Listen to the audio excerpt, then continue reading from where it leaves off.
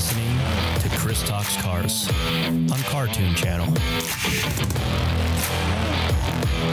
Hey, what's up, everybody? Welcome to another episode of Chris Talks Cars. My name is Chris Gooden, and I am joined, as always, by a man who wants to LS4 swap your LSA, Mr. Brandon Cole. Kind of the same thing. But hey, guys, yeah, I'm back. It's like a front-wheel drive conversion, though. Yeah, that sounds pretty terrible. Yeah. For the record, I would not do that. It's all conjecture. Things he says in our private chat is much different. We'll see. I'll post them one day. You guys can see. I teach this guy everything. It's kind of adorable. So big week. It was LS Fest West this weekend, which was a lot of fun. Saw many LS4s, which kind of made me think about that intro. It was so windy, though, that they weren't drag racing. Cletus and James were there. I guess James blew his engine on Friday because they were working on it all night, and it was on a lift the whole time I was there. And yeah, it was pretty rough. It was super windy. The weather was cool. That was nice. Saw some good off-road stuff. A lot of LS swapped Broncos. Kind of LS disappointing. swapped everything. Yeah, well, I mean, it was LS Fest, so I guess that's Right. kind of silly of me to be surprised. But yeah, that was insane. I took a lot of somewhat decent pictures. I'm sure Brandon will be posting those in the next couple weeks. Yeah, I'm trying to post a little bit every day.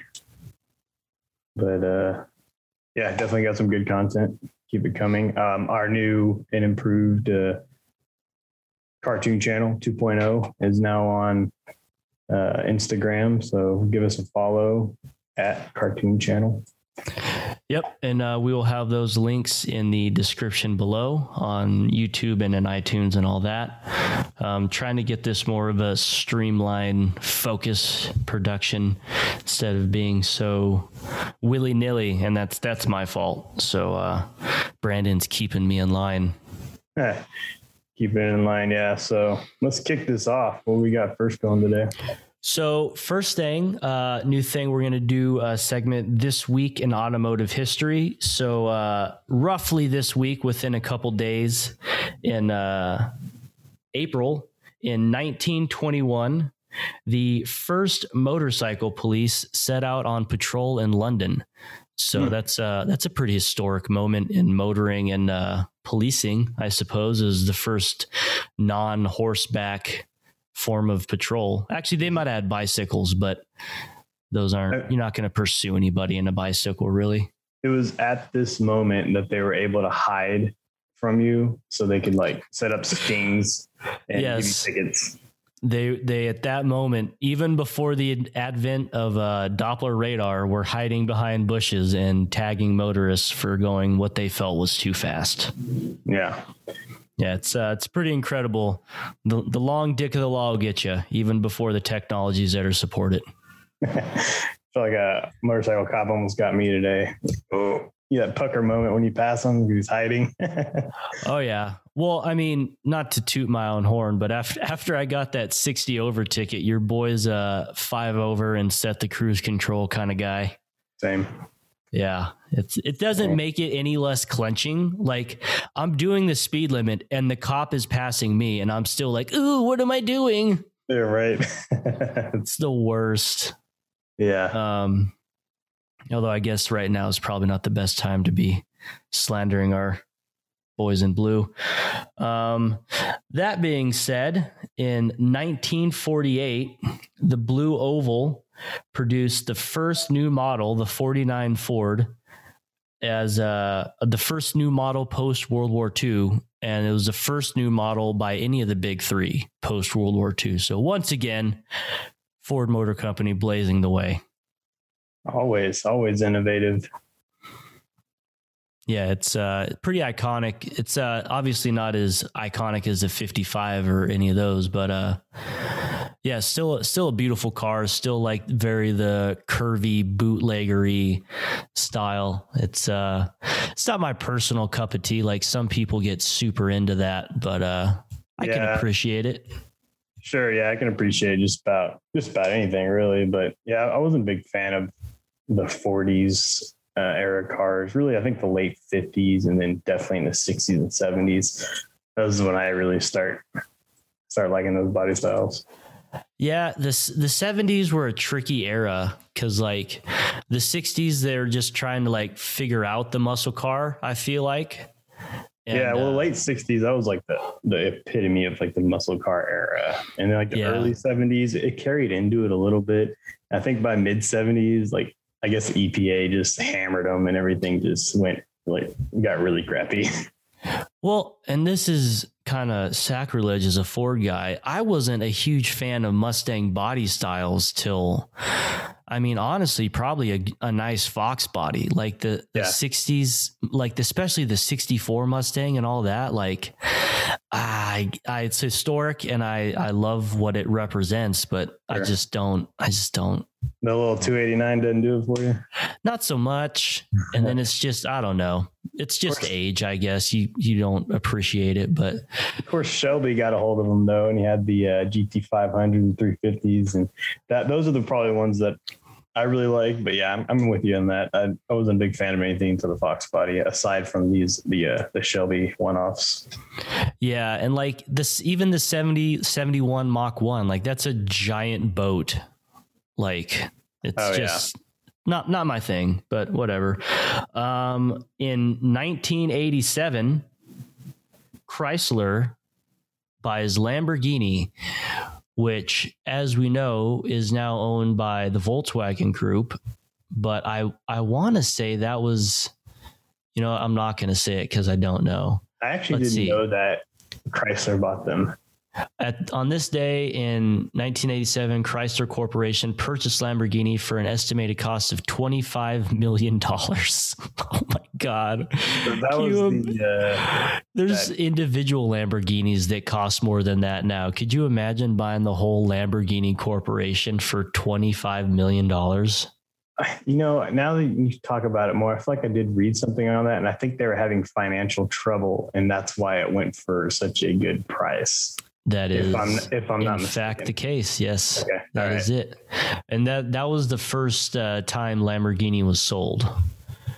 Interesting. Because it was started in 1967, as people may or may not know, in the most gangster way possible. So Lamborghini was a tractor company, an agricultural company, and I forget the exact way it happened, but somehow Ferrari slighted him and said that like he wasn't good enough to buy his cars or something. And he's like, "Oh, really?" And then he started making sports cars. Yeah, I think the history's gray on there. We could look it up, but we'll just run off the seat of our pants here. I believe they actually worked together for a short time. And then there's some sort of a feud, and Lamborghini was like, "Yeah, I'm gonna do my own thing." Gotcha. But another thing, I believe at the time that Chrysler acquired Lamborghini, Lamborghini had a role in developing the Viper V10. Really? I want to say that's true.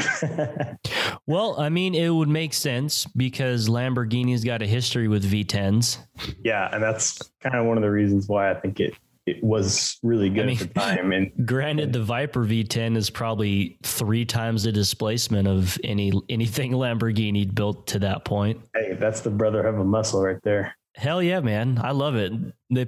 Dodge probably took the design Lamborghini head and was like, "Yeah, why don't you go ahead and pump that up about 50% there, friend?"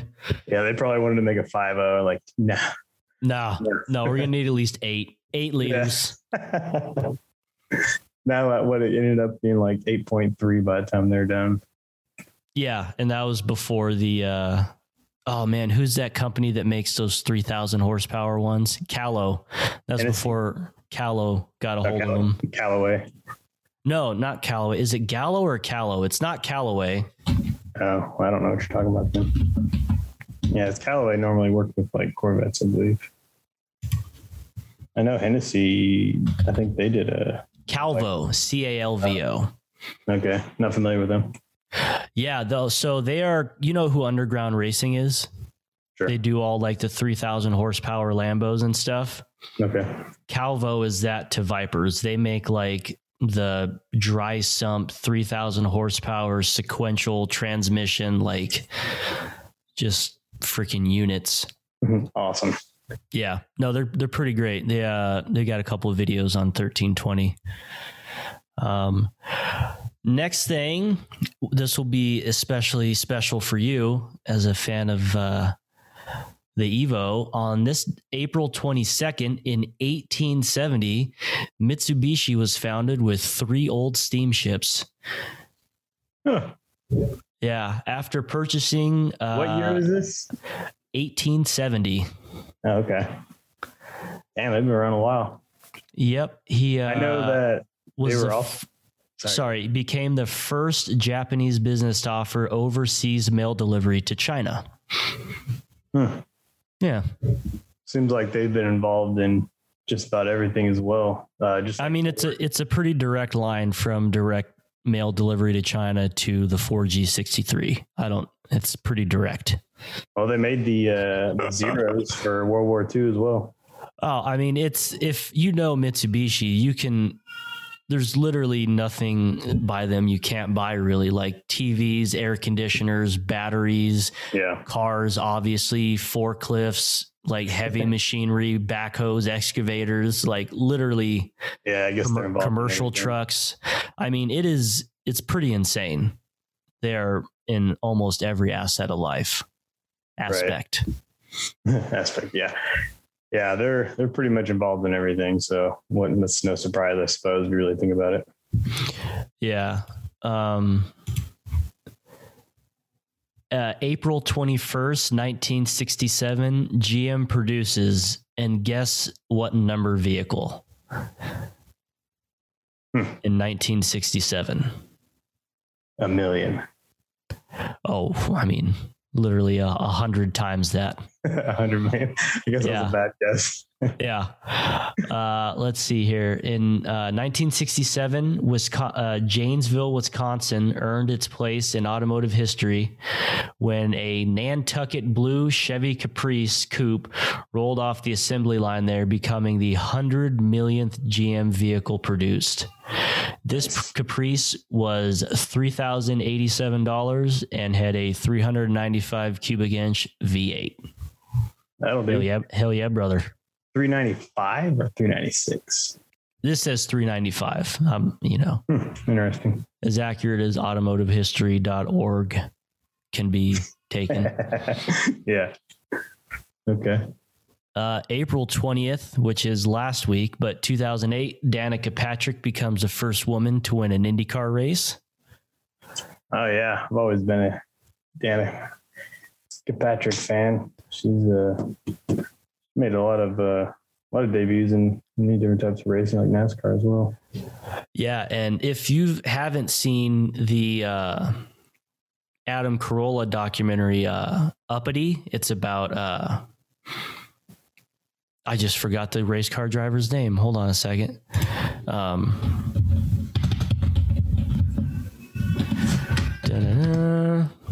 It's about the first black F1 driver, and he's talking about when he's qualifying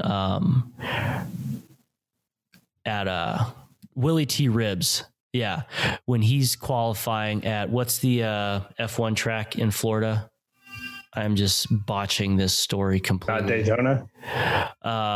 Yeah.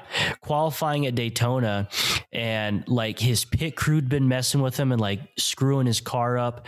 And he was trying to qualify, and he literally took his brake foot and held it on top of his gas foot so he couldn't lift. And he's like, I'm either going to qualify for this race or I'm going to die trying. And like, just the freaking set on this guy. I forget how we got off there, but yeah, I think it's on Netflix. If not, it's definitely on Amazon. It is worth a watch. Yeah, I'll check that out. Oh, because Danica Patrick won the Indy race. That's how. Yeah. And then on April 18th, which is a little bit farther back, but still since we recorded, the Ford GT40 makes its public track debut. Oh, yes. Yes, which, as we know, is very historic.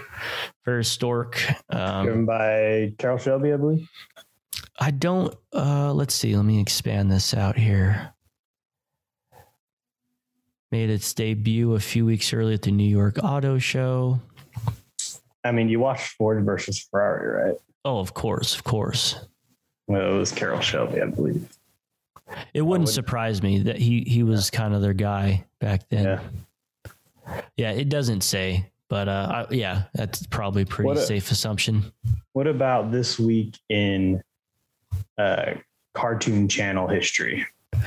Oh man. Well, that's a depressing week in Cartoon Channel history because it's not, man. No, this is good. I just got back. Oh, you talking about this week right now? Just in general, man. Oh, well, a year ago, I just got back and COVID had shut everything down and I was probably putting my trailer up for sale. So, well, next year we'll be able to talk about Cartoon Channel's first build. Rebirth, relaunch.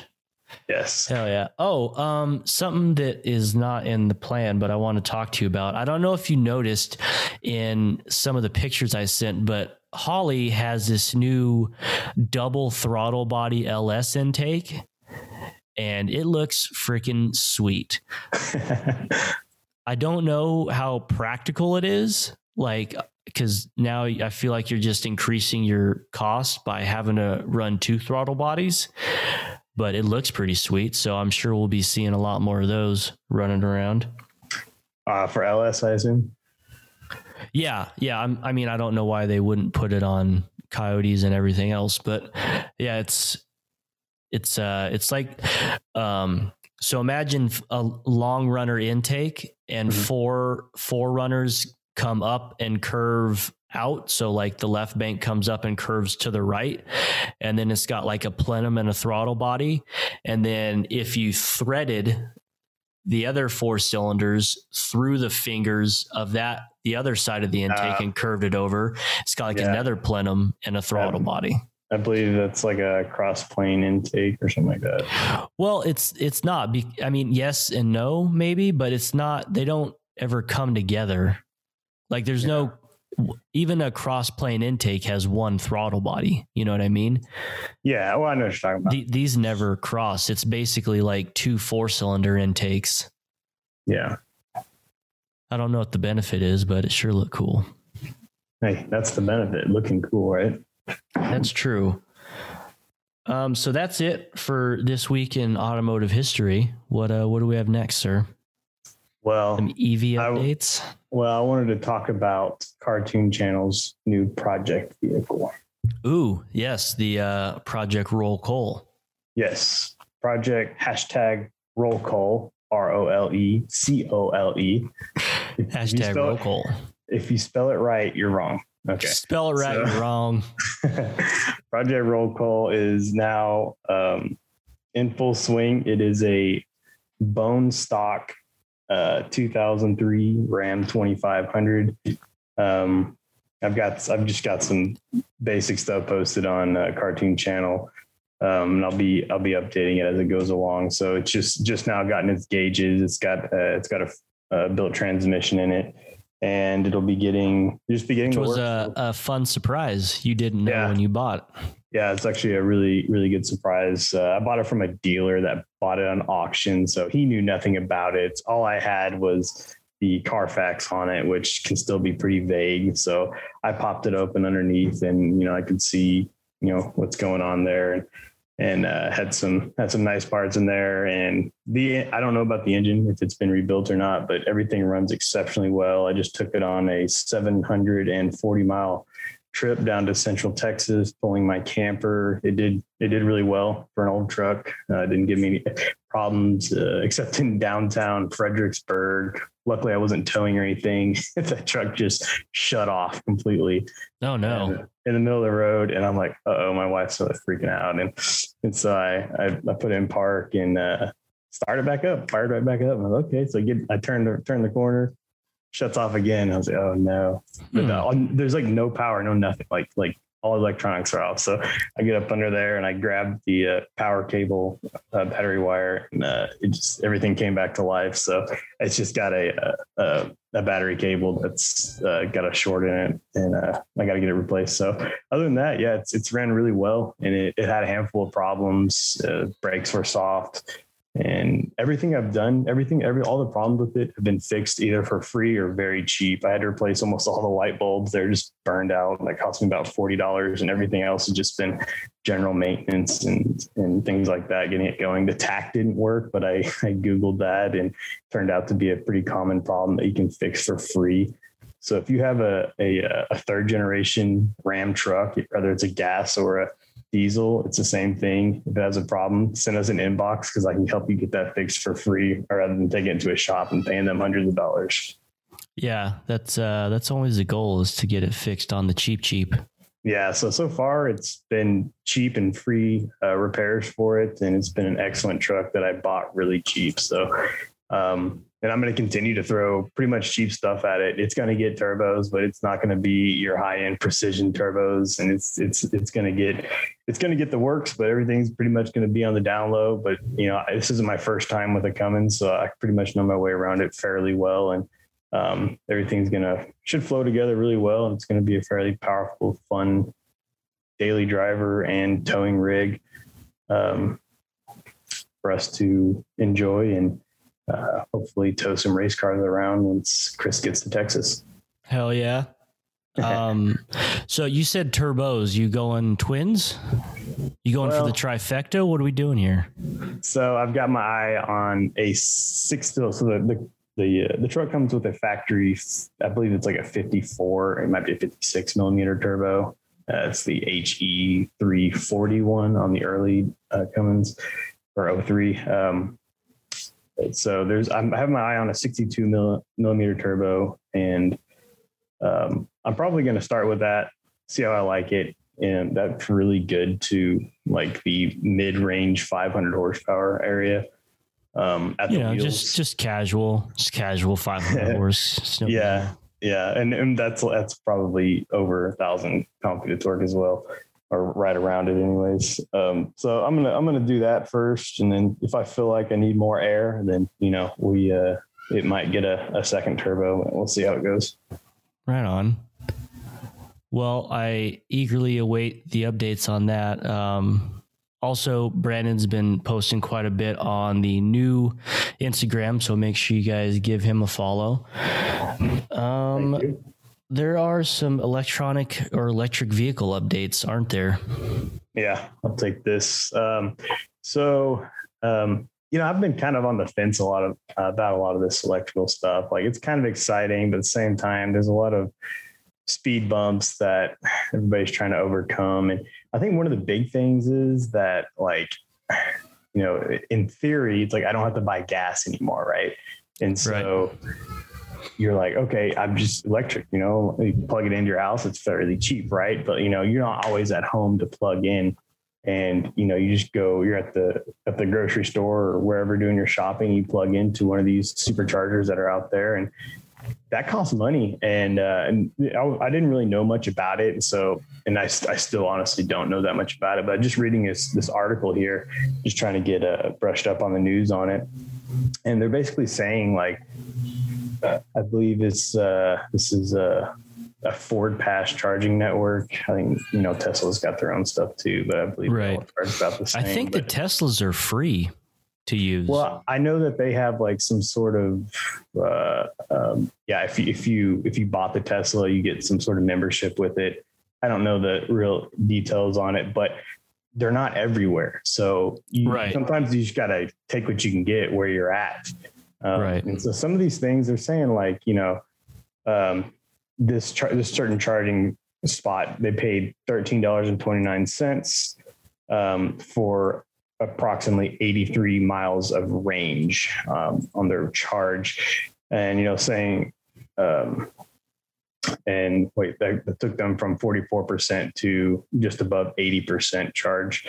And trying to compare it to a gasoline engine, assuming you get roughly 25 miles per gallon at $3 per gallon of gas, you get approximately 112 miles of range. And like you were saying earlier, before we started recording, that that's pretty relative, because like here in the DFW and Texas area, gas is closer to $2.50 a gallon. And, today I went and filled up for, I believe, like $3.45 a gallon. And so in some areas where you're at, it's well over $3. So, yeah, I guess it's all relative to where you're at, but I guess power can be a little bit different too. But it seems that unless you're charging at home, or you have one of those like Tesla memberships where they're charging for free, which in my eyes didn't seem really sustainable if they have hundreds of thousands of cars on the road. But yeah, maybe I'm wrong. I don't know if this is like an initial selling point for it, but I feel like that can't last forever. It just can't. They're gonna have to start charging to charge your vehicle at some point in time. But it seems like right now, unless you have one of those memberships, you're actually paying more per mile in some cases, but not all. Right. And depending on where you live and how you're getting your power, like it may be more harmful to the environment than just driving a gas vehicle. Like the Northeast, for example, is pretty like coal and oil reliant. Yeah. So, I mean, relatively dirty energy versus the Northwest Seattle area, where it's, a lot of wind and sustained hydroelectric, a lot of like renewable energy. So, I mean, it's all unfortunately being dug out of the ground by children in Africa. So it all comes with a pretty high cost, like no matter how you look at it. But I don't know. It's such a sticky situation, because it's like, I feel like it's like veganism. There's some people that do it just so they can like throw it in your face, like the morality of it. And some people do it because they honestly feel that it's better for the environment and stuff. But it gets sticky. I don't really remember where I was going with that. Well, in further, this article does say, the EV stuff is still pretty new. So, and there's not a lot of charging stations. They're saying it's way underperforming in like delivering power stations throughout the nation. And I don't even know what it's like for the rest of the world, but I do know that here where I live and on this 700-mile road trip I just took, I don't remember seeing any charging stations. And I'm normally pretty aware of my surroundings when it comes to anything car related. And I didn't see any. I also did not see any electric vehicles, which basically is just Teslas right now, on the road, on this road trip, and this is like out in the middle of nowhere, Texas.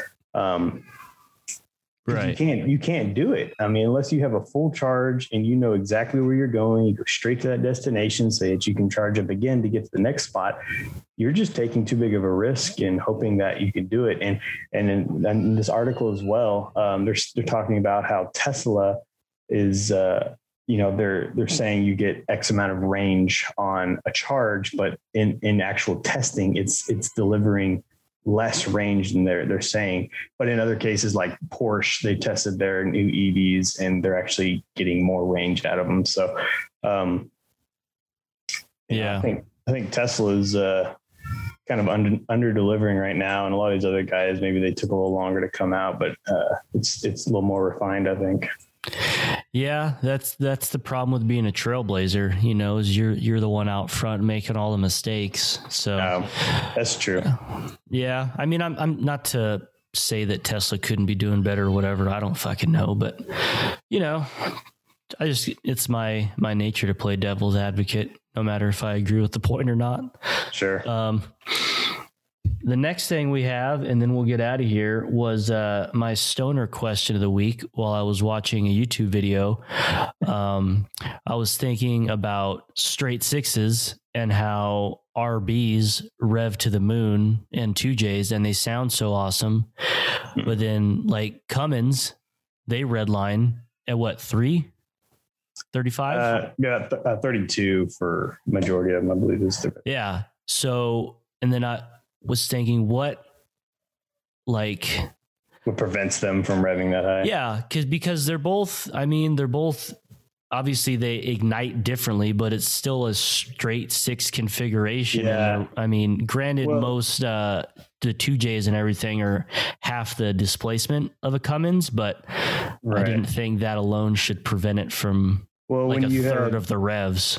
When you had originally asked that, I think I initially overthought it, and I was like, well, the biggest thing to make these things go and get power with extremely high fuel rail pressure, it takes a lot of injection pump to make all this power to deliver it to the engine. So I was thinking maybe it's just being able to deliver enough pressure to the fuel system to make it continue to rev and continue to fuel it to higher RPMs. But then, I think there's maybe not just that to take into account, like we were reading a minute ago about the longer strokes. So typically, throughout history on any engine, longer stroke engines typically struggle to accomplish higher RPMs as opposed to something similar with a shorter stroke engine. So I think there's a lot of things holding it back, but ultimately I think they still can rev fairly high. Maybe they're just not going to be quite as efficient up high. And the diesel fuel does tend to burn a bit slower and more controlled than gasoline as well. Yeah. Just in a quick Google in doing the show, that they're saying typically diesels do have a longer stroke, which again is a struggle for RPMs. Like F1 cars, for example, to go back to that, they rev to like 13,000 RPMs, but they have this crazy tiny stroke. It's this big pancake piston that moves a very short distance. And that's what they have, nitrogen filled valve springs and all this other craziness. Yeah. But so that was our thought for the week. You got anything else before we get out of here? I believe that'll do for today. All right, everybody, we're trying this new shorter format, so every episode's more action packed. But don't forget to like and subscribe. We will post the links to all the social media and whatnot in the description below. But thanks for listening. We'll see you next week. Bye.